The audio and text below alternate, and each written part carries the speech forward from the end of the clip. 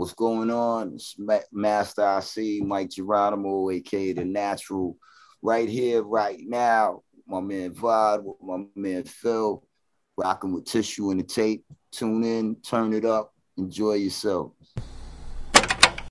This should be played at high volume, preferably in a residential area. Like we always do about this time. Catching shit off the radio. Put the tissue in the tissue in the tape. top. Saying? Tissue on the tape. They don't know about that. Respect heat, homies.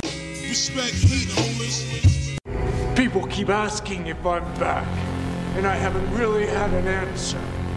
But now, yeah, I'm thinking I'm back. Philmatic, Davis backwards, Gandhi, Hip Hop 365. You know the time, it's the tissue and the tape. Adjust my tally, entwine and design the great metaphors of the rape like cosplay. Don't need conventions to display my conviction upon day. MCs, I rhythm and bid them peace like Gandhi. For a seat at the table, getting meals, Solange ate. No hunger strikes or kicks in tight spaces. Just sick lyrics to elevate and physically separates us. You can debate us, but get your weight up. We'll wait and meditate since we are great with patience. What's the diagnosis? We are great with patience. And pop is contagious worldwide, but you're racist. That's back when Davis filled, there's no basis. Cause tissue in the tape makes America the greatest. From beatboxing on slave ships till we 6 feet in a box in a grave dip. We raise this culture, born to debone these vultures, picking the brains of the youth, mumbling that insults us. I post up with the rap radar that gets me vexed when he uplift trash like Charles S. That's complex. Wait,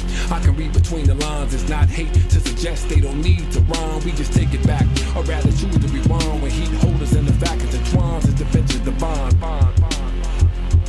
Diggy, Jax Beasley, Native Son, it's the faculty first.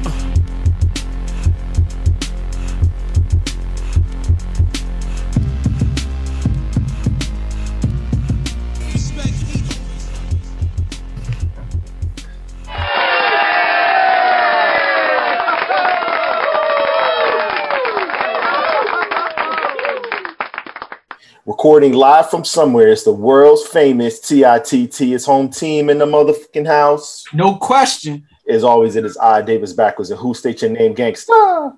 Philmatic 365, aka Gold Blooded. That's right, man. What's going on, Philmatic? We got a special guest in the house tonight, You already know, man. You already know, man. I'm Vod. You know I always say, man, this thing of ours, how much we love this, and the people that made us love it, we gotta celebrate them. Yes. And the gentleman that we got with us tonight is one of those people, man. We often talk about the years from 93 to 97 being what we consider the best time in hip hop. This man made joints that signified that time frame. You're talking about everything from being, you know, a founder of a style that he doesn't get credit for, to being the pioneer of what we now call reality television. Ladies and gentlemen, we're gonna get into all that. Queen's legend, the Master IC, enters now in your frame. We got Mike Geronimo in the house. Let's go. Let's go, man. What's happening? What's happening? Rob, what's up? Phil, what's happening? What's happening? Appreciate you, man. The voice is still the voice, man. Yo. No doubt. That's what's up. I appreciate it. How y'all feeling? Man, we good, man. Definitely excited to be able to break bread with you and just talk about, like Phil said, this thing of ours, man. This culture that we love so much. And like he mentioned, for guys like us and, maybe even some people that came behind us, like when they go back and, they look at the people that laid the groundwork for a lot of the dope stuff that's happening now, individuals like yourself and, like you have to be mentioned, you have to be acknowledged as that. So that's what we're looking to do today. Have a conversation about that, brother. I'm with it. That's cool. I appreciate it. Appreciate that. No doubt, man. So first of all, Phil, man, I know you're an Aries. I'm a Scorpio. I know we just are getting right to the end of Virgo season, but we got belated birthday shouts to give. Of course, man. Happy belated, man. September 14th, big day, man. Yeah. Mine's the 14th. One of my sons is the 16th. And then my youngest son, his is the 26th. So oh man, we just birthday ganging here all the way through from that week of the 14th on. That's oh dope. man, that's super dope.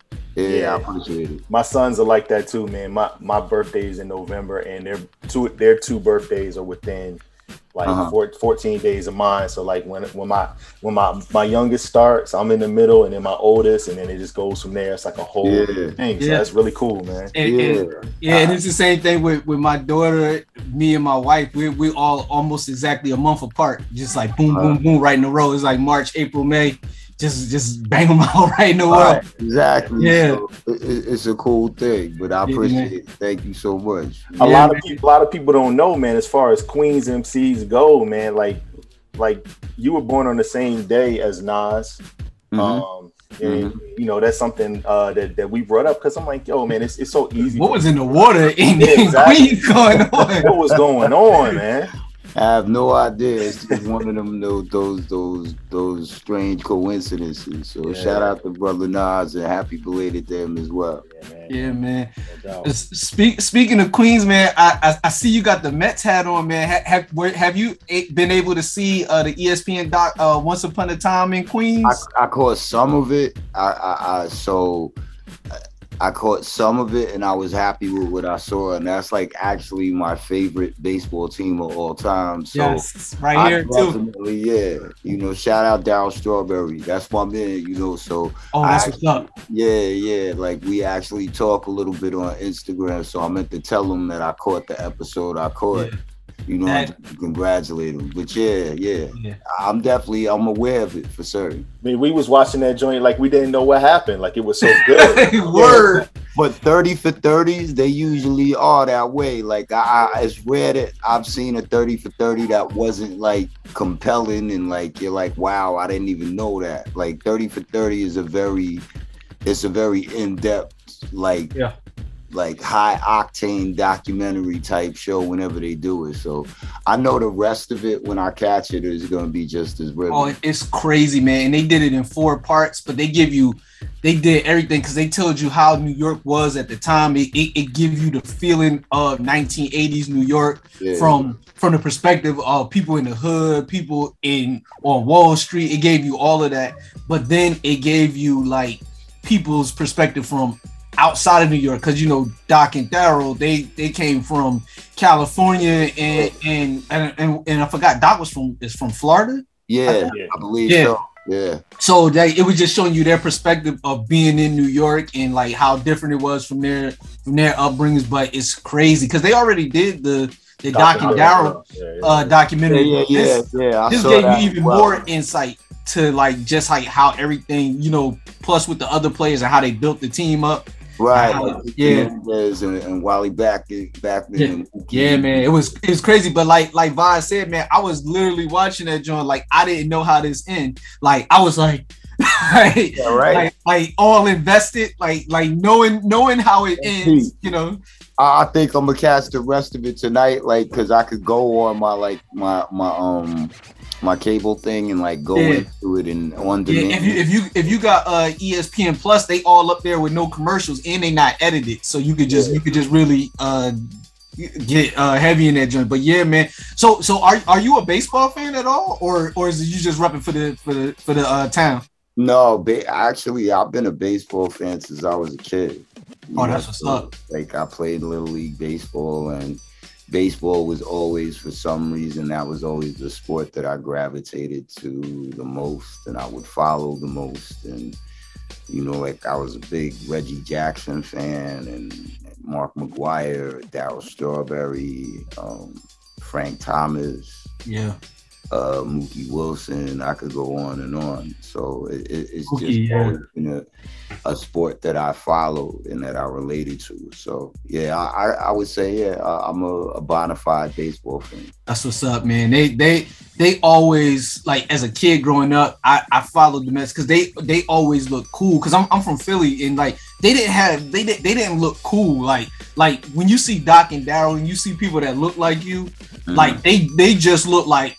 I imagine for 1986, they was like the cool kids. I mean, And they were young. They you know, like, and they were at that time. They would, and they were the bad boys, you know. So yeah, they used to brawl. I remember them fighting with the Phillies at a game I was at, and then the people started fighting in the stand.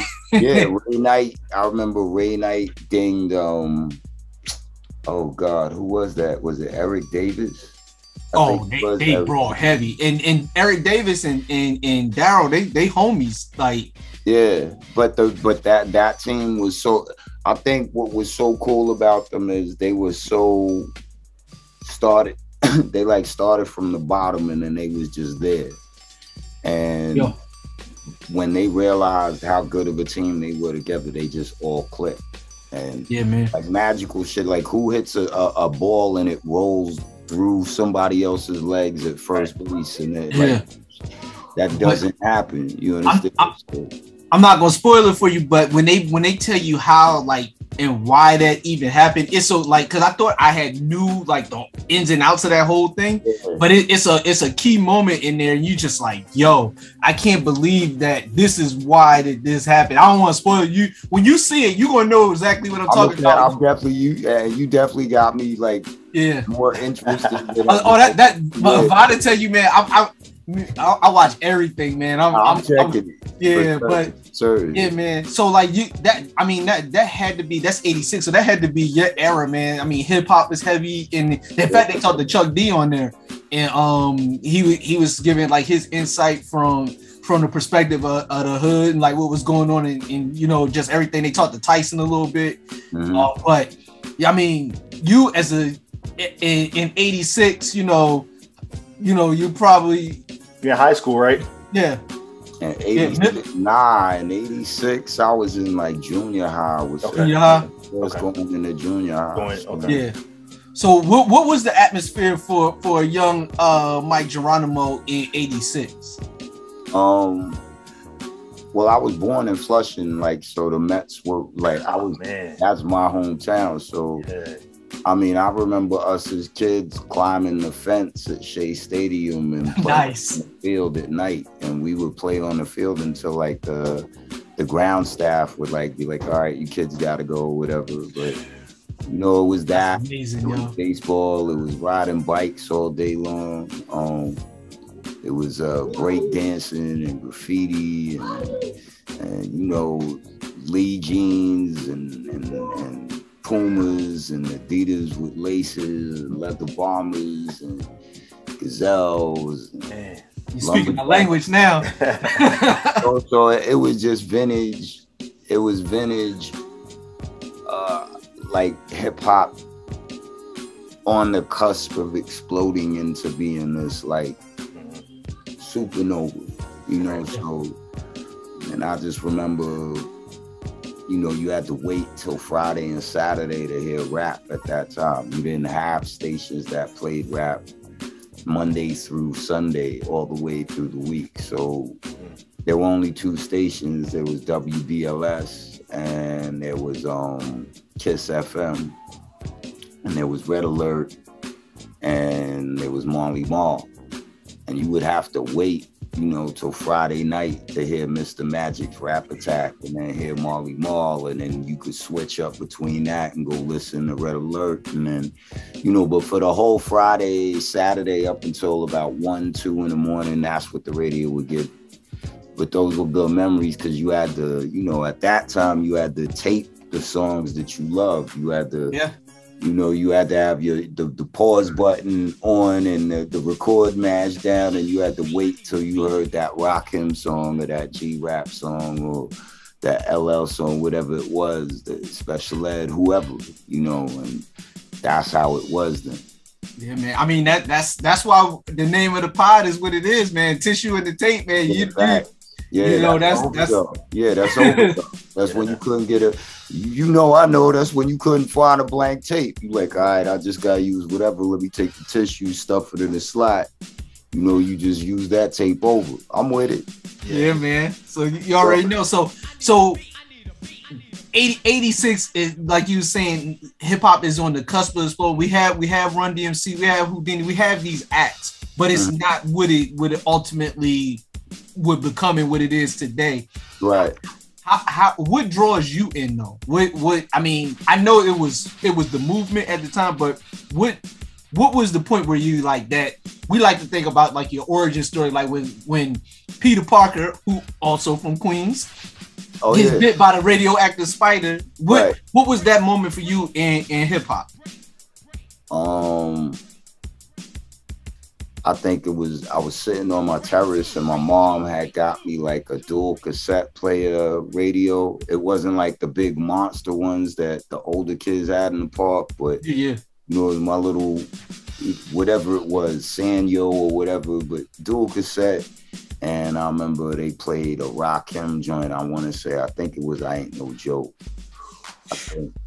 I can't remember, but whatever, it was either that or Move the Crowd, one of the two. But I remember when I heard it, I was just like, God, whatever this is, I want to hear more. You know, and then I remember hearing I heard T La Rock Is Yours, and I like the drum. La Rock. Yo, and then I think like the Fat Boys had this record called In Jail. Like it was like the B-side of the song Fat Boys. It was the B-side. But it was on from there. And then, you know, in my neighborhood, like I grew up, you know, right next door to Large Professor. So that's who I was hanging around when I was a kid from like the age of like, you know, 8 years old, 9 years old. So just that whole atmosphere, hearing that kind of music and then going into the park and then, you know, everybody breakdancing or, you know, doing what crews do at the time. And, you know, it just all got me hooked. And that was it. That was it. Yeah, no, that's dope. So you grew up next to Extra P. Yeah. That had to be crazy. Was he always like this? Like when I think of him, I think of like, you can tell I'm a comic book dude. I think of like Professor X. He's like a mad, like literally like a mad genius, like with music. So like, was he always like that? He definitely always was like, he always, you could tell was thinking ahead of where everything else was. No matter what it was he was doing, you could see that if it was something that he liked doing or he was passionate about, like, he'll just think of it way deeper than you. And he would always try to come up with the best way of doing something. Or so in that sense, yeah, you know, and then when I discovered that he did music, like, yeah, definitely. Because it would just to watch him work on like the SP12 or whatever and make some of the beats that people never got to hear, like, it would be just like that. It would be like Professor X. If he could make beats, that's what you would envision Professor X being. Like, he just would sit there and experiment with sounds and stuff and samples, and you wouldn't even think he's making anything, and then he'll hit the play button and it'll be like, it'll blow your head off. You know? That's crazy. Yeah, he was always that way pretty much. So were you around for Breaking Atoms? Were you rapping then? Had you not got in? When Breaking Atoms came out, I was kind of DJing more so than rhyming. Like, I think Large knew I spit, because I would go to his crib and, you know, like, there would be a bunch of us that would just be there freestyling and spitting the beats. He would play whatever. But I mostly would DJ. So me and him would vibe more for, like, you know, I would show him how I would chop the record or backspin or cut, and I'll show him stuff like that. And then he would put me on the like break beats and like samples I never knew and stuff like that. So, so he would take me under the wing and be schooling me to like, you know, like, this is the skull snaps and this is the JBs and this is Smiling Billy Sweet, or whatever, the Heath Brothers or whatever. And that's all stuff like me as a person, I wasn't even like into, you know, like, but that's where it all started. And then I would just start rhyming because that's what I was surrounded by at his crib. Gotcha. You know? So the more that I would play around with rhyming, I started to notice I was getting better at it. And then people around me would tell me to take that more serious. And then from there, I just started to, hone in on that. And the rest was history. Yeah. Understanding like phrasing and understanding like how to manipulate records and stuff. Like, did that help you as an MC eventually? Like that you had that in your DNA?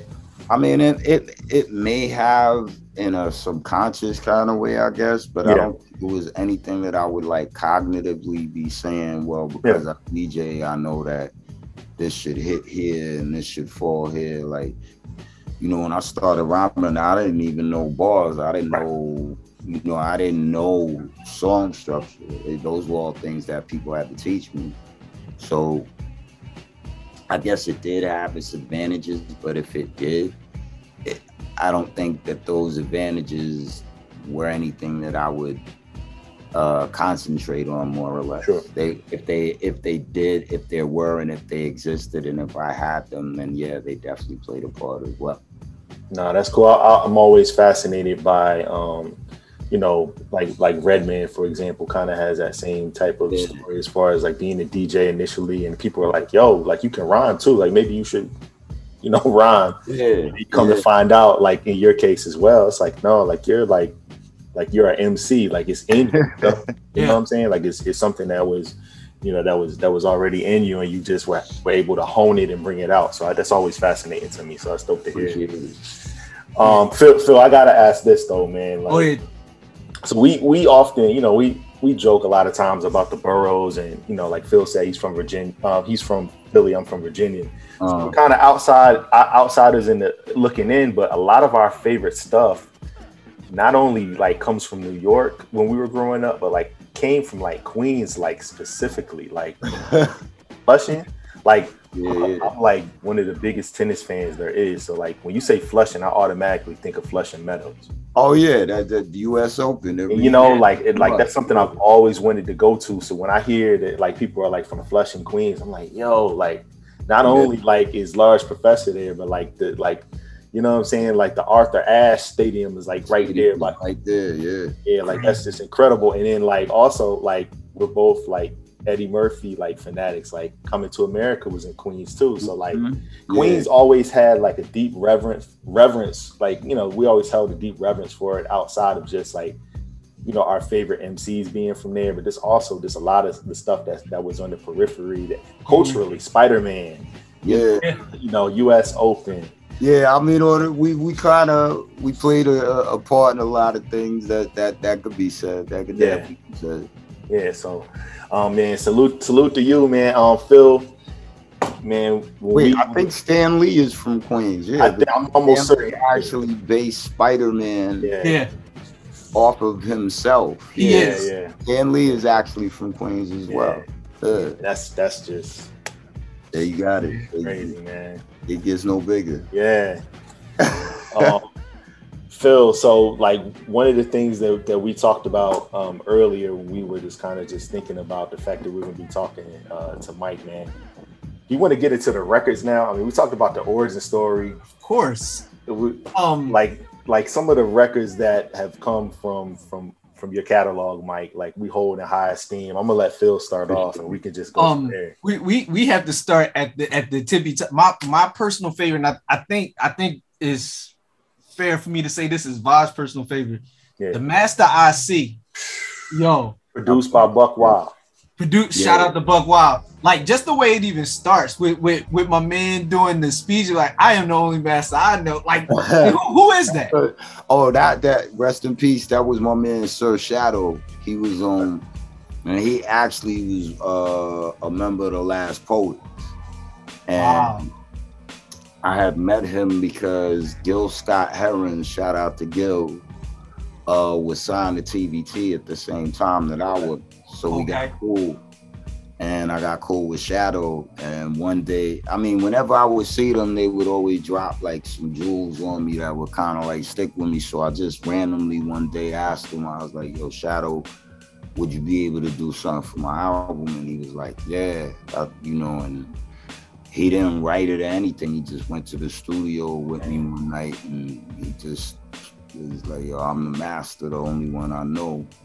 and he just went into what he said, and that was it. So hold on, let me ask you. Was the song called Master IC before he did that, or he did that and then you named it that? He did it. We didn't name it that because of him, but I think he did that, and then after that, I decided to call it Master IC. But it all fit, perfect.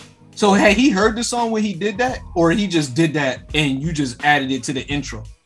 No, he just went for it. Wow. Yo, that joke, I literally like Voss said, when we knew he was gonna be talking to you, I was literally listening to it. I was like, yo, because I would listen to that. This is real shit. And Vada tell you, I use hip hop like when I be for like my everyday, like when I get ready to go to work, I got a big sale, whatever, coming, big meeting.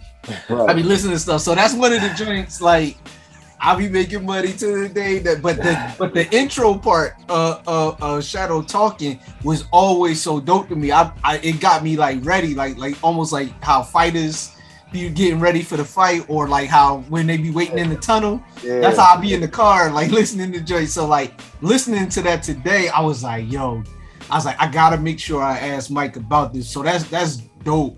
Yeah, I asked him, but in terms of what he said and how it came together with the song, it was pretty much random. So it's just one of those cool things in life that but it happened how it did. But that makes the song dope because how it fades right into the song, but just the song itself. And I remember the video, I remember the coat. Like it looked like it was like 200 below zero out there. You had the coat with the fur on the joint. Oh, yeah. That was official New York City brick outside. Yeah. But man, that whole vibe of the song, like that joint. It felt like the part. Like, I mean, it felt like y'all was in the part, and then the beat came on, and you was like. And really all of that was Buck Wild because it didn't even sound that way when I got it from him. Okay. When he played the skeleton, it didn't have all the things it has in it now when you listen to it. Like those things got added as we went along. So it's kind of above because what I first heard and wrote to, it wasn't at all what you hear, when you play the song. Like a lot of it was added into it as we were recording. So he definitely like just went all in and zoned out and just made something that's. Yo, how did you feel when you like, or like the final version? Like, because if you telling me you didn't even hear it the way we heard it, so you probably heard it kind of like the same way we did. It's kind of. With me, I heard it as it was going along, so I would hear it and it would sound different each time I heard it. So I would hear it in each of its stages, and then but I do remember like the session where we all knew like that it was finished. Like he added Rock Raider come up from Executioners and do the cut on it. Yeah, rest in peace to Rock, and Rock just cut up the illest, man. Yeah, the cane joint. Yeah, the cane joint, and he just cut it up, and I think that was the minute we all knew is like, yo, this shit is different. Yeah, like, but in the best way, and we knew it was something. How far it was gonna go, I don't think any of us knew, but. We just knew we had something that no one else would ever have. I'm telling you, when I go to concerts and like you got DJs and they play that joint, the people that were outside when that joint came out, lose they shit. The people that are a little bit younger, that may have never heard it before the first time, they listen. They like because obviously if they at the concert, they it's a certain kind of vibe, but they stop and be like, oh, they may not know the song, but they vibe to it. And I've seen it with my own eyes on multiple occasions. I was at a Lots concert in DJ B. Shout out to DJ B from he's from Philly, but he DJs in VA. And he dropped that joint and it went crazy in there. He was just warming up the crowd, just playing joints. And he was going through like a mid-90s set, and that joint And then he went right into the next joint that I want to talk to you about. He went right into Shit Is Real. Yeah, that's cool. Which actually was like probably that was your first joint because that dropped in '94, right? Yeah, that was my first move. Absolutely. Shout out Irv Gotti, yeah. Yeah, definitely shout out Irv because that went crazy in Philly. They used to play that all the time on the radio. That song, yeah. I mean, I'm sure they played it everywhere, but I know for a fact in Philly that song got played all the time. Yeah, I mean, in Philly, they definitely showed me a lot of love with the song, so I appreciate it for sure. Wow, okay. Yeah, coming out cars, I mean, yeah, it was heavy. Yeah, that's shout out to Kobe Cole. He definitely. Hell yeah, Kobe Cole. That's the big homie. Yeah. Cosmic Kev too. Yeah, Strictly Skills. Yeah, man. Absolutely. So tell us a little bit about that, about Shit Is Real, because that was like your I guess like your first single, right? Or well, as far as like for the making of the Natural. I mean, no, actually, Shit Is Real was like the first song I ever recorded. So I had just met Irv not too long before I went and did it, and he gave me the beat. And he was telling me to come to the studio. You know, he said he had a lab, he wanted me to try it out, and Shit's Real was actually like the first song we ever worked on. So that ended up being like, you know, the first single, but that was like the first time I ever went in the studio and recorded anything in life. That was Shit's Real. That's crazy. You probably was like, yo, this shit is easy. Like it was all new to me, so I didn't know like I do remember Irv stopping me like while I was recording. He's like, yo, you never did this before? And I was like, nah. And he's like, you sure? And I was like, nah, I never did this before. And he just laughed and he was like, yo, keep going. And I said, all right, cool. And like I said, that was it. We didn't even have the hook. He actually is the one that came up with the hook because he caught me freestyling and I said something about Shit's Real. Now you know the deal, it gets realer. And then he's like, yo, just say that 4 times. And I was like, all right. And that's how we got the hook. So it really was like my very first experience doing any of that in anybody's studio. So, yeah. Man. How was that process? Because they say, you know, to that point, like they say when you make your debut album, you know, it's your whole life up until that point. That's what you're writing for. And then when you make the transition and try to follow it up with the sophomore, a lot of times it ends up being that interval that's between, you know, the debut and the sophomore. Mm-hmm. Can you speak to like if that was the case in your particular experience? I mean, they're both definitely different in terms of one, you're doing an, you know, you don't know anything about the mechanics of an album or making an album, and you don't know anything about the mechanics of the music industry, and yeah, so much that you don't know. All you really know is those magic moments you have when you make music. Right.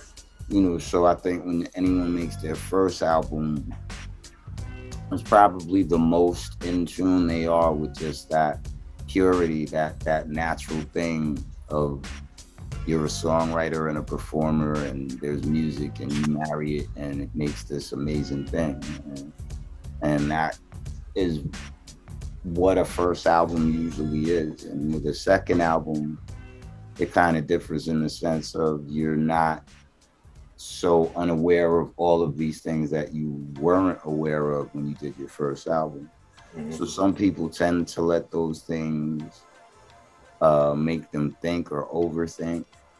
And some people let those things become critical to their formula in terms of how they're the artist and what they do as an artist.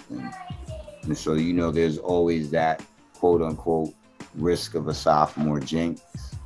But yeah, they're definitely two different feelings when you're doing it.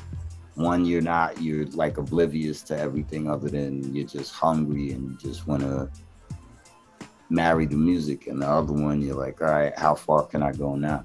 Right. So it's a different thing altogether. So when you put out Shit's Real, what were you like, all right, did you think like, all right, I'm about to be the man, or was it like, all right, I got a record out? What was the, like, your feeling? What did you have any kind of expectations for what the record was going to do? Not particularly. It was funny because, like I said, I wasn't aiming to be like an MC. I wasn't looking to be, you know, a rapper in that sense. Like, it was something I did and I know I could do it. And I had fun doing it, you know, but when I did it, like, I honestly, when we did Shit's Real, I didn't say to myself, oh, okay, I'm gonna make it and I'll have videos and houses and cars. Right. Any of that. Like, I was just like, all right, we recorded, cool. Right, no. You know, and then Irv was just like, nah, I'm gonna press it up. Things is moving too slow. Watch, we gonna be on and blah blah. And I'm like, all right, cool, album right here.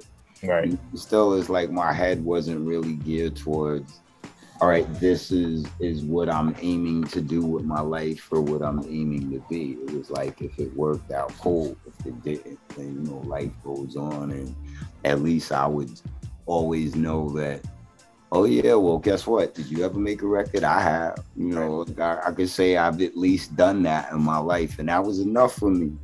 You know, so whether 5 people bought it or 5 million bought it didn't really matter to me at that point. That speaks to the title though, of the debut, The Natural, like Ted Williams. Yeah. Like, you speaking about baseball, but like that whole kind of, when people use that term now, when they talk about like Mike Trout, or they talk about like these like almost like savant type of talents, 5-toolers, so to speak, 5-tool players. What you're talking about is exactly how they kind of probably felt, in terms of like, it just came naturally to them. Like, okay, like Irv's asking, like, yo, you never done this before? And you're like, nah, like, you know, like The Natural, like, it really, so that's dope to hear that it kind of really does go into that, you know, and it does fit that aesthetic. And then to hear that you actually, you know, have a, you know, a love for baseball, because I always thought that too, because like growing up, like The Natural is like, okay, like that's like, I wonder if he likes baseball, you know, like, so this conversation is totally it definitely inspired, it definitely played a part in me calling the album that movie. Definitely, like, always, that movie's the greatest. And I couldn't call it Bad News Bears, and those are like the only two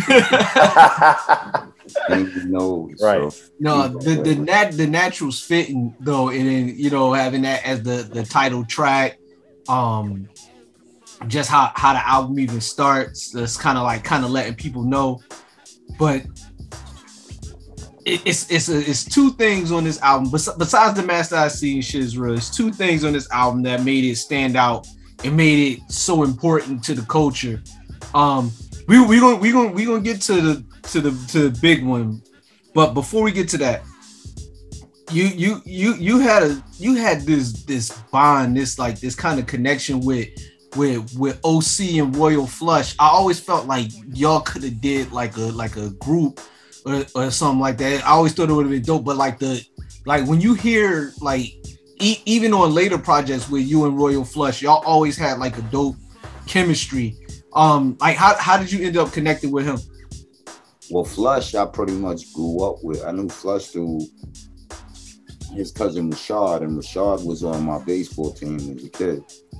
So that's pretty much how I met Flush, you know. And as we got older, you know, we be out in the street, you know, you see each other randomly and you cool with each other, and, you know, the rest was history after that. So we just naturally vibe, you know. And I met through Buck Wild. But I think the minute we met, we just like clicked, like we always knew each other, you know. They definitely 2 bros that, like, I mean, Flush more so because, like I said, we spend so much time growing up together. Like, you don't force how you vibe with each other, you just do. Right. You know, so yeah. And then once we discovered making music together, like, it was nobody really thought about it. It was just something we went and did, and it sounded good to us, and we just was like, yo, let's just keep doing this, and that's it. We just do. Yeah, no, that's cool. Yeah, you could tell there's natural chemistry there, because I was like, it's just like a vibe, like it's almost like when you hear like Styles and Kiss, like that they're friends. Mm-hmm. Even though they rhyme together, that they're like genuinely friends. Yeah, absolutely. And you could hear that with like you and Flush. Yeah, absolutely. Yeah. He said what he said this weekend. We went and we did a show with shout out to Nori and Cam and Little Kim and the lots, but the Flush wife was we was all talking, and he was like, he said he told his wife, he said, yeah, the only person I've been married to longer than you is Mike. So we all just started laughing, but it was true. I was like, that's some real shit. We've been together for so long that it's like, you don't think about what you do. It's just there. Yeah, man. So there's that, but I know you I've heard you say it before that you don't take credit for it, but you saved Def Jam Records. You know that, right? I don't take no credit now. I know. No, I'm half joking, but I'm half not. You know what I'm talking about. I mean, you could say that Irv played a major part in turning Def Jam around, and you can say that, yeah, his introduction to the industry was our project, but I would never sit there and act as though like, I wasn't the person who was like, yo, this should have this release date. And no. I'm half joking, but that leads us to Time to Build. Like, yeah. Those three gentlemen, and for those who don't know what I'm talking about, Ja Rule, Jay-Z, and DMX, effectively, Jay had done some stuff before and everything, but they effectively made their major label debuts on your project. Yeah. All on the same song, by the way, which, absolutely, for what they were, you're talking about tons of Grammys, #1 albums, a billionaires sprinkled in there, yeah. To start on this record, like, did you when you heard the I know you said you didn't put it together, but when you heard it, did you know, like, yo, these guys are going to be, what they ultimately ended up becoming? I knew that they were all very, very talented, and I knew that I knew what all of them, it wasn't, are they ready for the world? It was, is the world ready for them? Did I know to what extent they were going to? Nah, I don't think any of us did, but we definitely knew, like, that they were all talents that were one of a kind, and we all knew, like, it wasn't a question of would they all blow or would you get a deal, or that wasn't a question at all. Like, from the minute I heard each and every one of them, so they all just had out of this world talent that was undeniable, and you knew that, and to me it just made me feel all the more better to be able to say, some of the people that you do this shit with have that caliber of talent because they push you to have that caliber, so I just looked at it that way. But yeah, I knew, I was like, yeah, you'll hear from all of them a lot in 1 minute, so I just knew. We all did. It might be hindsight looking at it, knowing like what these dudes ultimately ended up doing, but to me, and Vada tell you this, even back then, I always felt like that song should have been bigger. Like, it should have had a video. Mm-hmm. Was there ever any discussion of that being like a single, or it was always an album cut? It was always an album cut. I mean, we definitely dug it, but we didn't. I think that like like we knew it would cause attention, but I don't think we thought of it in terms of visual and put it in, it'll drop after this, and we just didn't look at it that way. But we knew it was a intricate part of the body of the album. Yeah, because like shout out to Bi, I got the EPMD shirt on, because like when I hear it, it gives me headbanger energy.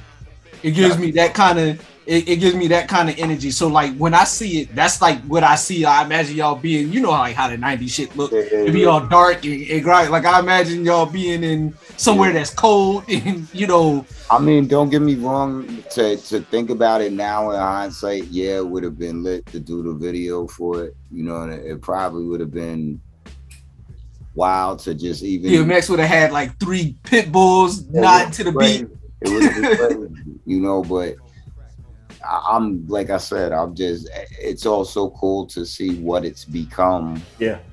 You know, the birth of the internet and with this whole new era of exposure, you know, so everything works out in the end anyway the way it's supposed to. Like people are discovering this like daily. Like you'll go look at stuff, whether it be like even some of like your old videos and stuff, and it'll be like, oh, Ja Rule brought me here, or you know, like MTV brought me here. And I know like Phil's been waiting to talk to you about MTV, so we're talking about that. But like you said, like the internet, like every day is like a new day that's not like any other day, because somebody's always discovering something. Right. Something's always being unearthed. Exactly. And it's endless. It's you know, it was funny for a long time. It might still be up there. If you go to YouTube and you put in Time to Build, one for a long time it was up there as unreleased Murder Inc. track. That like as in like the group Murder Inc., not the label. But that's how it was labeled on YouTube for years, which I always thought was hilarious. You know, there's blog posts about like the record as the birth of Murder Inc. There's one that says you all know about Murdergram, but they were a unit before that, and it breaks down the song. Right. But it's pretty cool. Like Vi said, new people discover it every day, and they you know, a lot of times like the verses took a lot of people to Ja Rule's music, so it's coming back around. When X passed, you know, unfortunately, but it brought people back around to it, and you know, so it's one of them things. It gets new life year over year, and it's such a dope song, and it perfectly encapsulates that time frame. Like, for if you were there, you understand like everything like that you're saying in there is like shit that people like associate with boom bap, with like the mid 90s hip hop. Like it's almost like it's like hip hop 101 or like hip hop for dummies. Like if you was like what is 90s hip hop and you put on that song, it's like quintessential, like the pace of it, the Rakim sample, all of that. You know what I mean? It's like I said, I'm just glad that it's found its own, you know, like I'm glad it's found a life in this era, you know, and I'm glad it is one of those hidden jewels that people are, you know, unearthing as they go along. Yeah. So it's cool to be part of that, man. It definitely. And despite what you say, if that record doesn't happen, they all still become, you know, signed artists.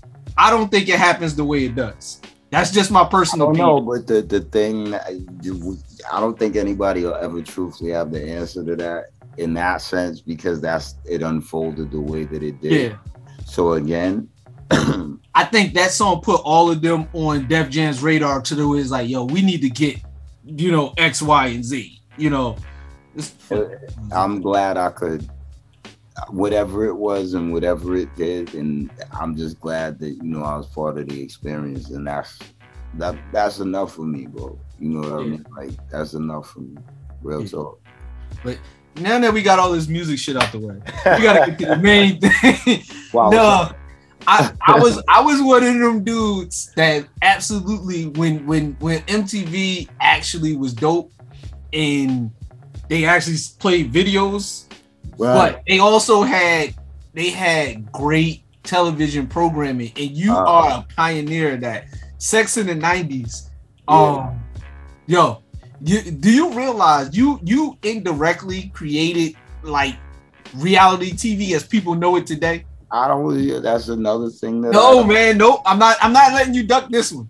I don't really. It's bugged because somebody just recently told me that, and I was kind of like, I won't say that. Was I around early before it was what it was? Yeah, yeah, that's fair to say, but I don't think that I must style. Like, I just was in on the ground floor with it. That's how I look. See, I'm going back to the comic books. Dr. Bruce Banner did not know he was creating the Incredible Hulk when he started fucking with the gamma rays and everything. He was trying to. Then that, I guess if you want to go there, like, then maybe that's kind of fair to say. Like, yeah. One, Sex in the 90s wasn't like it was my show. We were just one couple of 5 couple. And I just think that we were so different from all the other couples that maybe they paid more attention to us than they did the other couples. And whatever it was, could you say it was a cornerstone, or could you say it laid a foundation? I suppose you could say that, but I always say Heather B was the first person. Oh, of course. Or do any of that, Of course, like that was a very structured show. 7 people living in the house. Shout out to Heather B. She's definitely the first hip hop person in reality TV. But for what reality TV has become, where you have like these love and hip hop shows, and where it's about couples and everything like that.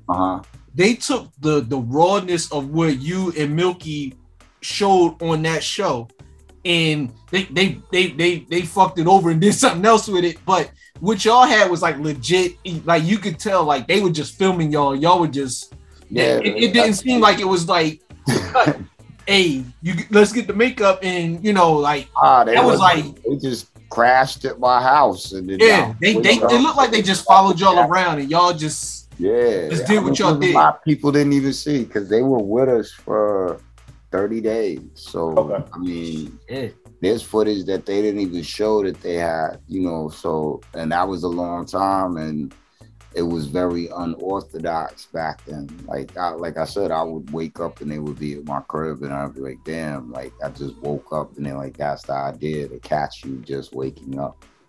That's wow. It's crazy though, because like now, even if they wanted to do it that way now, they wouldn't, because it's too much money involved. But everybody knows how this goes, so they would be playing to the camera, and there's so much other things. Like, you correct me if I'm wrong, it felt like y'all almost forgot the cameras were there. Were y'all always aware of the cameras, or did y'all? Nah, there were definitely moments and days where you'll get so enthralled in just living life and just, going through life that, we forgot the cameras were there. So I know I did. There were definitely moments I know I correctly say where I was like, oh shit, that's right, I'm recording this show, but that's what it was. And as I said, they were with us for the better part of a month. So, as time goes on, you kind of let your guard down, because it's kind of like, the first week it's a little awkward, the second week it's strange, but by the third or fourth week, you're just like, all right, there's life and this camera in my house. And we didn't care, and we just went with it, so it's just one of those things. Did you start to get recognized more, like, around like the city because of that? Because was it? Because I don't know if it was as big as I thought it was, but it felt like people would have started recognizing you more, or. It definitely gave me more level of exposure, and it definitely gave me exposure to maybe demographics that weren't, familiar with me. So it definitely did that. I can't say it didn't. To what extent, I wouldn't know. you know, but it definitely had its impact in terms of, you know, after that, I was asked to do broader reaching things or, you know, be a part of things that were broader than just, you know, what I was being asked to do prior to that, you know? Yeah. So like what you did, and then a decade or so later what Joe Budden did, like with Joe Budden TV with him and Tahiri, I think the combination of those two things ultimately led to the Love and Hip Hops, or, you know, all of these shows that are based around relationships and everything like that. And the yours, it was just so authentic because it felt like I was watching like one of my homies or my uncle, you know what I'm saying? It felt like that. So like you were saying, it gave you exposure to more things. Is that something, like, do you regret it? Did you enjoy it? Like, what was your takeaway from it once it was over and it came out? No, I don't regret doing it at all. Like, it was a cool experience, you know, and you can't really, like, I couldn't regret it because I didn't know what to expect, because you didn't have like all these other shows to compare it to or whatever. So, you know, for me, it was just a cool experience. Would I do it again? Probably not, the way that reality TV yeah, right. You know, and I'm I like to keep my world like divided, like, you know, home and I'm with my kids and my wife.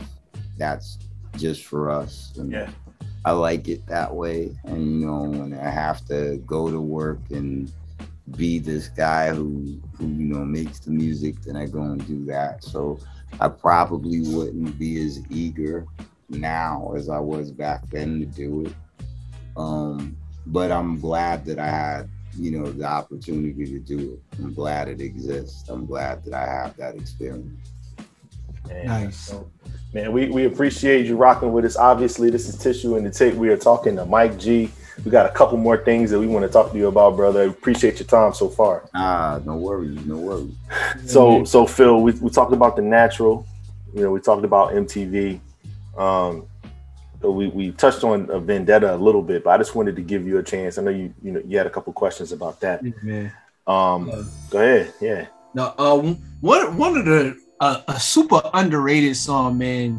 You had a feature with the Lox and DMX with one of my favorite DMX verses.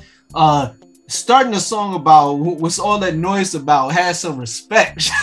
Oh yeah, like, yeah. Yo, that, like, talk about like how was it working with X? Like, were y'all in the studio for that? It seemed like y'all were together. Like, was it mailed in?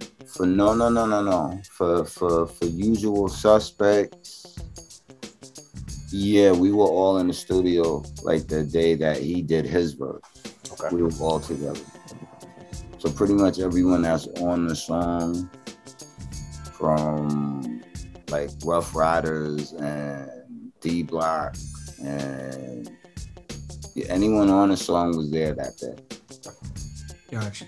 So that making of the album is obviously it's a much different process than The Natural. It's you're a music industry veteran at this point.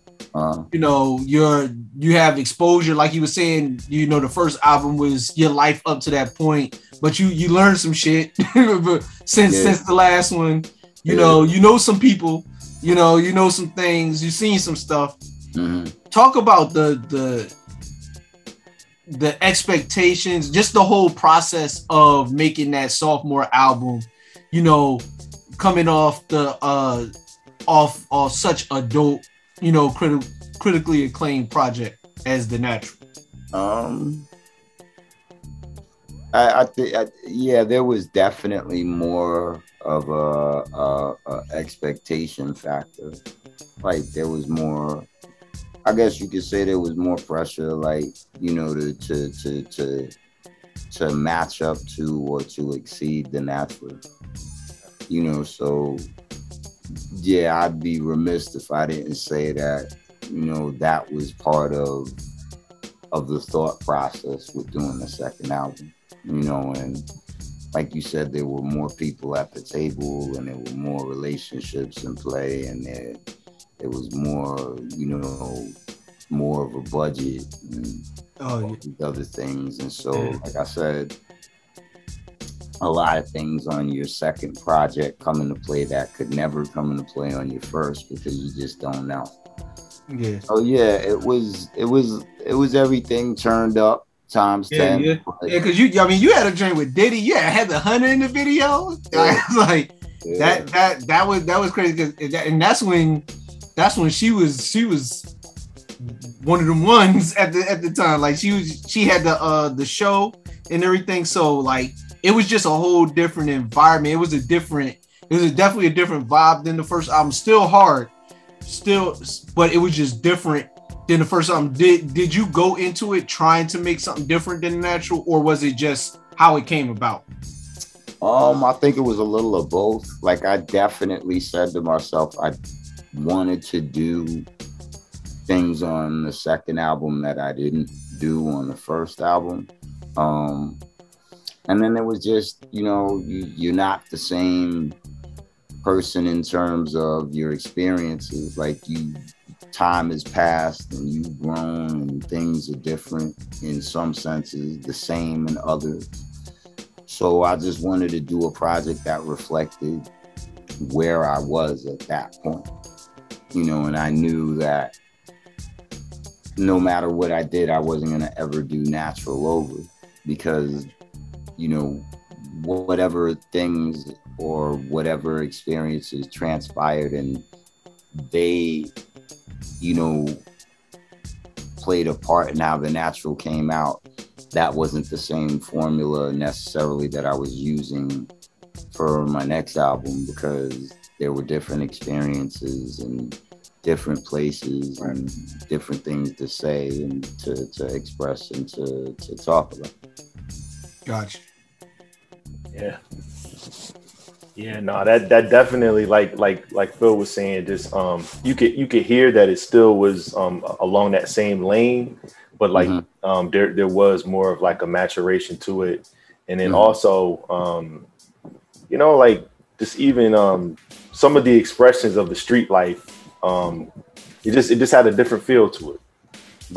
It was like, okay, like it was from the same perspective, but it just had a more mature approach to it, and it really came across that way. And even now, going back and listening to these records, 25 years or 24 years later, like they still sound good, and that's a testament to the work that you guys put in. Yeah, it still sounds good. It still fits, of course, the quintessential, not mid-90s motif, but it's still also just sonically, it still sounds good. It doesn't sound dated. You know what I'm saying? It's still fresh. That's cool to hear, bro, because that's all you can really hope for, is that you do something that resonates. It's joints on there, man. Single Life, that's that's one of the most like low-key underrated songs. Y'all got your shit off, and then oh man, what did he say? He's like, y'all ain't seen nothing till y'all seen my little mommy spaz out. She like to fight till she pass out. Yo, that line makes me laugh every time, because like Vi knows my wife, and it just makes me laugh every time I hear it. It's just a real line. Like, it's real. Yeah. But that's the beauty of a song like that, because it is one of those things that's timeless. That never, anybody that's been in, or like, they know a girl like that. Mm-hmm. They know the situations that y'all were breaking down in that song. That's Thomas, and then Carl Thomas on the hook. Just it was a good experience. I mean, you definitely feel the for lack of a better term, the bad boyness of the time in there, but it fit right in there, and they were good songs. It was high quality work, and that's attribute to you, like even though it was different than the natural, it was still genuinely, I felt like genuinely authentically you, just like a different, you know, a different chamber of Mike Geronimo. I appreciate it. Yeah, like I said, it was anything that I did, I would always be in my here and my now, you know. So any project that I worked on, that's the only perspective I would take it from, was my here and my now, you know. And then my here and my now is not going to always be the same. So sometimes it worked out, sometimes not so much, but you know, as long as I could stand up to it at the end of the day, I was cool. You know, and another thing, this is something that would happen now that we probably didn't have the foresight. There should have been Vendetta Timbs. There should have been Timberland times Mike Geronimo. There should have been like the Vendetta Timber with the Vendetta on the bottom. Yeah. I know I would have had some. I feel you. I would have copped those for sure. Yo, P's idea, like they the ones who was with the artwork. They were like, Yeah. you know. Yo, but I'm saying somebody should have called Timberland, be like, yo, this needs to happen. Yo. That would have been crazy. Yeah, but that was all the labels. So shout out to them. They very creative. Nah, that was cool. Man. Yeah, bro. Yo, so I was hesitant if I was going to ask you about this, but I've been asked about it, and I was like, if I ever talk to Mike, it's something I'm going to ask, so I can't back out of it. People always ask me about the whole situation with you and Irv, and like how obviously he's a driving force behind the natural, and Vendetta not there. So at some point, I'll let you explain if you want to, like what happened with you and Irv, and then obviously he went on to do Murder Inc. And you know, I always felt like if there wasn't an issue, you there, somehow, some way you should have been a part of that. But maybe you can explain or like clear it up for the people between you and Irv. I mean, I would. At this point, it's not really nothing I could say that hasn't been said already, you know, other than just to put it all in a nutshell, like, you know, you may vibe different, and you might not always vibe the same, and you might not always be aiming for the same thing, you know. So got it. If you're able to work with each other regardless of those things and still be as creative as you were, then cool, dope, lit. You know, if you can't, you know, because those things play too much of a distraction or a disruption to the vibe, then, you know, it just is what it is, and you gotta just do what's best for you, you know. So I don't think we could ever say like it's ever any love lost with anybody. Like, we all gonna always be, you know, family to that. We all started together, but you know, everything ain't for everybody and everybody ain't for everything, and it doesn't mean because you're you know, peoples and you're doing, you know, business that you're always gonna be able to vibe enough to get all of that done. So I think with us, when we realized, you know, that wasn't what we could do, and, you know, I just was like, yo, it's cool with me, because I was ready to take a break from this shit anyway, you know. So got you. You know, and his ambitions and what he wanted to do with it, they weren't the same as mine, and that's okay, you know. So it is what it is, and I got the utmost respect for him in the sense of, you know, he saw in me what nobody else really saw, and he saw how to bring that out, and he saw how to bring that to the world, and I'm gonna always, you know, give him that respect and that credit for that, you know. And what we did, it kind of opened up pathways for so many other people that it's like bigger than both of us could ever imagine. So you can't ever not respect somebody that you've been on that journey with, but you get older and it's easier for you to say, like, sometimes you just don't vibe and it just doesn't click. And when it doesn't click, it's not, it might not be worth you doing. So we just do that anything any further, but that's still family, as I said, because we're the nucleus of a lot of things. That's dope to hear, man. And I'm glad you said that, because like I said, a lot of people have asked, like, like even people like I would play like your music and I'd be like, yo, Irv produced this Gotti. I was like, no, DJ Irv. I was like just joking around. I was like, but yeah, Irv Gotti. And then he's like, yo, well, why he didn't do that? I'm like, that's a question for Mike Geronimo. So right. You saying that makes all the sense in the world. So it's just good to hear that y'all still, it's still love there and everything, and that's super dope, man. And and I would never change, So, and I know some people might not understand that, but with me, I was always, like I said, it's always been about how I feel, and if the vibe is right, and if I feel that vibe, then I do what I do. If I don't feel that vibe, it ain't nothing that makes me get involved, So it is what it is.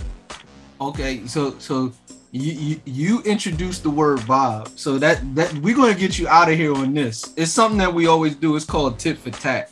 Mm-hmm. It's just something that we do just to it's a quick I say one thing, Vi's gonna say another, and you have to pick which one you rocking with. Oh, okay.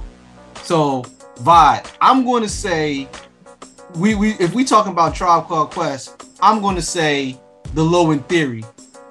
You're going to say Midnight Marauders. Mike G, your tit for tat. I'm gonna say Midnight Marauders. Like, okay. I definitely, I'll go with Midnight Marauders. Okay. All so we talked about baseball, obviously. But New York City does now officially have two teams that are there. If I say the Nets that are in Brooklyn, Phil, what do you say? The New York Knickerbockers, the only team in New York. And then what do you say, Mike G? I don't say neither of them. Okay. Nice. Who you rock with in hoops?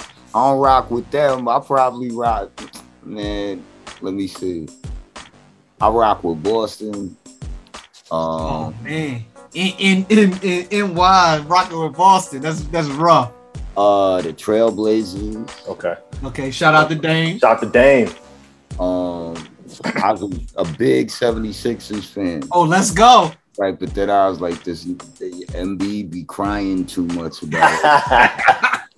Hey man, if you had to play with Ben Simmons, man, you might. Man, you might be crying too. I was hoping all of that was gonna work out. I guess it didn't. I don't think so, man. I think it's irreconcilable differences, but man. I will say that the Knicks are very they coming along as a team. Yeah, they are. Yeah, definitely. All right. So if I had to go with either of the two, I'd probably choose the Knicks. And then honestly, like you like that orange and blue colorway too. Like that's that color. I really, if you think about it, orange and blue only you can only fuck with orange and blue. Past that, right. You limited. Right. You got to go orange and blue every day. Right. No doubt. But they definitely coming along as a squad, and I think with the new additions that they have this year, I think it's gonna be something different. Kemba Walker is gonna make a huge difference. Yeah, they got Fournier too. Yeah, and Evan Fournier be at the shooting guard position. Like, that's going to change a lot of things. Like, we want to see the Knicks be good, man. They've been bad for so long. How could you not? Basketball is better when they're good. It's one of those things, like the rivalries are better, the primetime games are better. Yeah, so I would have to choose the Knicks. If I had to choose one of the two poisons, it would be the Knicks. All right, so we gonna take it back to Queens, and if I said you have to you have to pick between these two MCs, and I'm gonna say the legendary first nigga, Kool G Rap. No, I'm gonna say Ladies Love. Oh man, that's rough. You know, they both were staples, but for different reasons. Right. Ah man, I'll probably have to. Well, if you don't go with L, a lot of party songs that you grew up on wouldn't exist. Yeah. But if I didn't go with G-Rap, a lot of the street joints. Okay. I like where you're going with that. Okay. But I would have to go with L only because I think the whole and not the few. I'm always a thinking of the whole. So nice. Can't have all that party music going. I would have to go with L. Nice. All right, Phil, a couple more. We'll take it to just something that's probably a little bit classic. We like sneakers, you know, everybody likes to be fresh. Right. You know, if I say the Jordan 3s, you know, what do you say? I'm gonna say the Jordan 4s. Okay. I mean, Mike, if you had to pick between the 3s and the 4s, do you have any? I would go with the 3s probably. Yeah, the cement 3s are a top 5 shoe. Yeah, the Oreo cookie. Yeah. Craziness. Yeah. All right, Phil, you got the last one, man. All right. We going back to Queens. All right. So I'm going to say you have to pick between. Let's see. Let's do this good. DJ Marley Marl, Vibe. Who you got? Man, rest in peace, man. Jam Master Jay. And we're not gonna make you pick, Mike. We're not even gonna make you pick because that's a tough one. Well, that's insane. I'm not getting it. Right. We're not gonna make you pick with that. But you don't have to. I ain't getting in that way. How about that? Tell both of y'all out. Nah, I ain't. all I'm gonna say is just we just want to just give props, obviously, to these legendary. Yeah, absolutely. And then also just say, man, when it comes to producers, when it comes to groups, and when it comes to obviously MCs like yourself, man, Queens is definitely a melting pot of some of the best that hip hop has. Run DMC, Tribe, CNN, Mobb Deep, Mike Geronimo, Nas. You talk about Nicki Minaj, Ja Rule, 50 Cent. No, it's crazy, man. We obviously, again, man, this has been very Queen centric, but it's only right that we're talking to you about that. And again, man, we appreciate the time that you took out to speak to us. Today, man. It's been cool. You know, it's definitely been cool. Appreciate Other than having to choose between Marley and everything else was ultra cool. I had a good time though. I appreciate it. Man, I appreciate that. Phil, of course, we're gonna leave on that note. Once again, thank you so much, Mike. Yes, sir. I appreciate your time, brother. I really appreciate that, man. Thanks for having me, bro. Thanks for having me. Mike G, man, you official Tissue on the Tape alumni now. So now every time when I post one of your joints, man, you got a title, man. Just like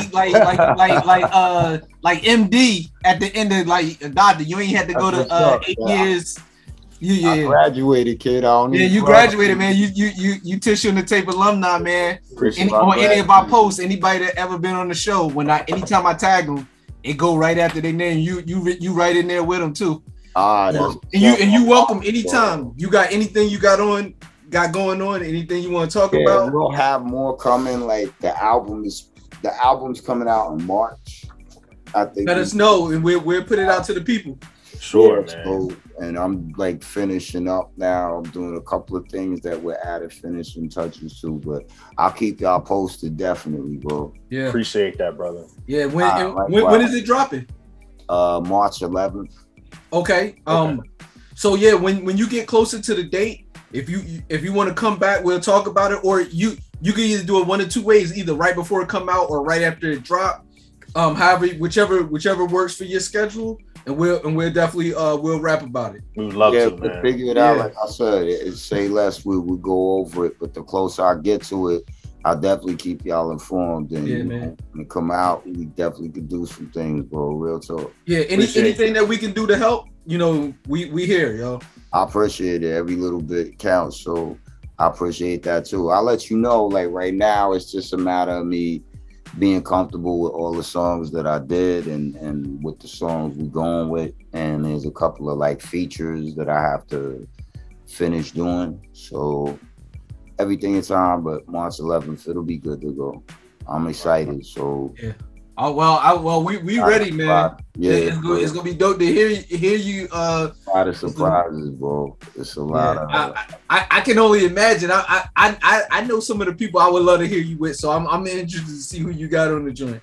Yeah, I mean, it's probably gonna be my last one, so I'm really going all out and using all my favors. I'll just say that. So okay. There's people you probably expect. There's people I know niggas ain't at all gonna expect, but it's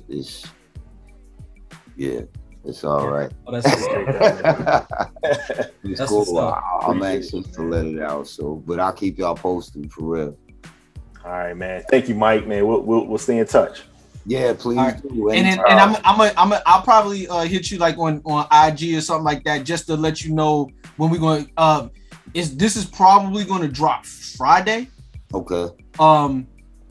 Barring anything crazy that goes on in my everyday life, Right. The latest it'll drop is Tuesday, but more than likely it'll drop Friday. That's cool. Just keep me posted. Yeah. Like I said, I'll hit you. If there's any certain like, because I always use like a picture for the cover for the show cover. If there's a certain picture you want me to use, you can send it to me or have your people send it to me. Yeah, and I'll use that one. I'll get it Allie and I'll let her know what's good and we'll take it from there. Right. You know, and shit. And tell her thank you too for great, reaching man. back out. She was super dope. Thank you. You got good people in your corner, man.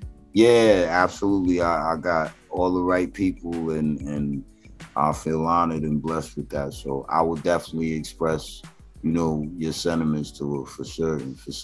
Thank you. All right, thank you, man. Once again. Good night. Y'all stay up. Salute. No doubt.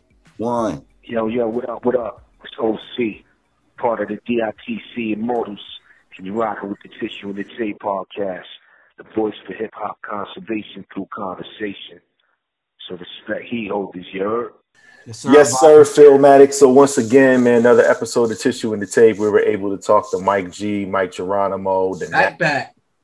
Yeah, that was one of the people that we needed to talk to, man. To kind of one of the infinity MCs that we needed to have. And, yeah, man, that because it was so much stuff because we've talked about many of those things. It's like questions we couldn't really answer to. Sure, but like the Master IC intro, that's crazy. Yeah, man. Like, that was like how that was just a freestyle, but that's really my joint, yo. Yeah, so everybody tune in, man. Tune in to Tissue and the Tape. Obviously, it's Phil and I. Yeah. I'm Davis Backwards. This is Philmatic. And take us out with the fader. Okay, gang. Man, hey. We can't go out with the fader just yet. Because I have to say, you know what I'm about to say, man. Congrats to the super OG Bobby D, man. Long time coming, but well deserved.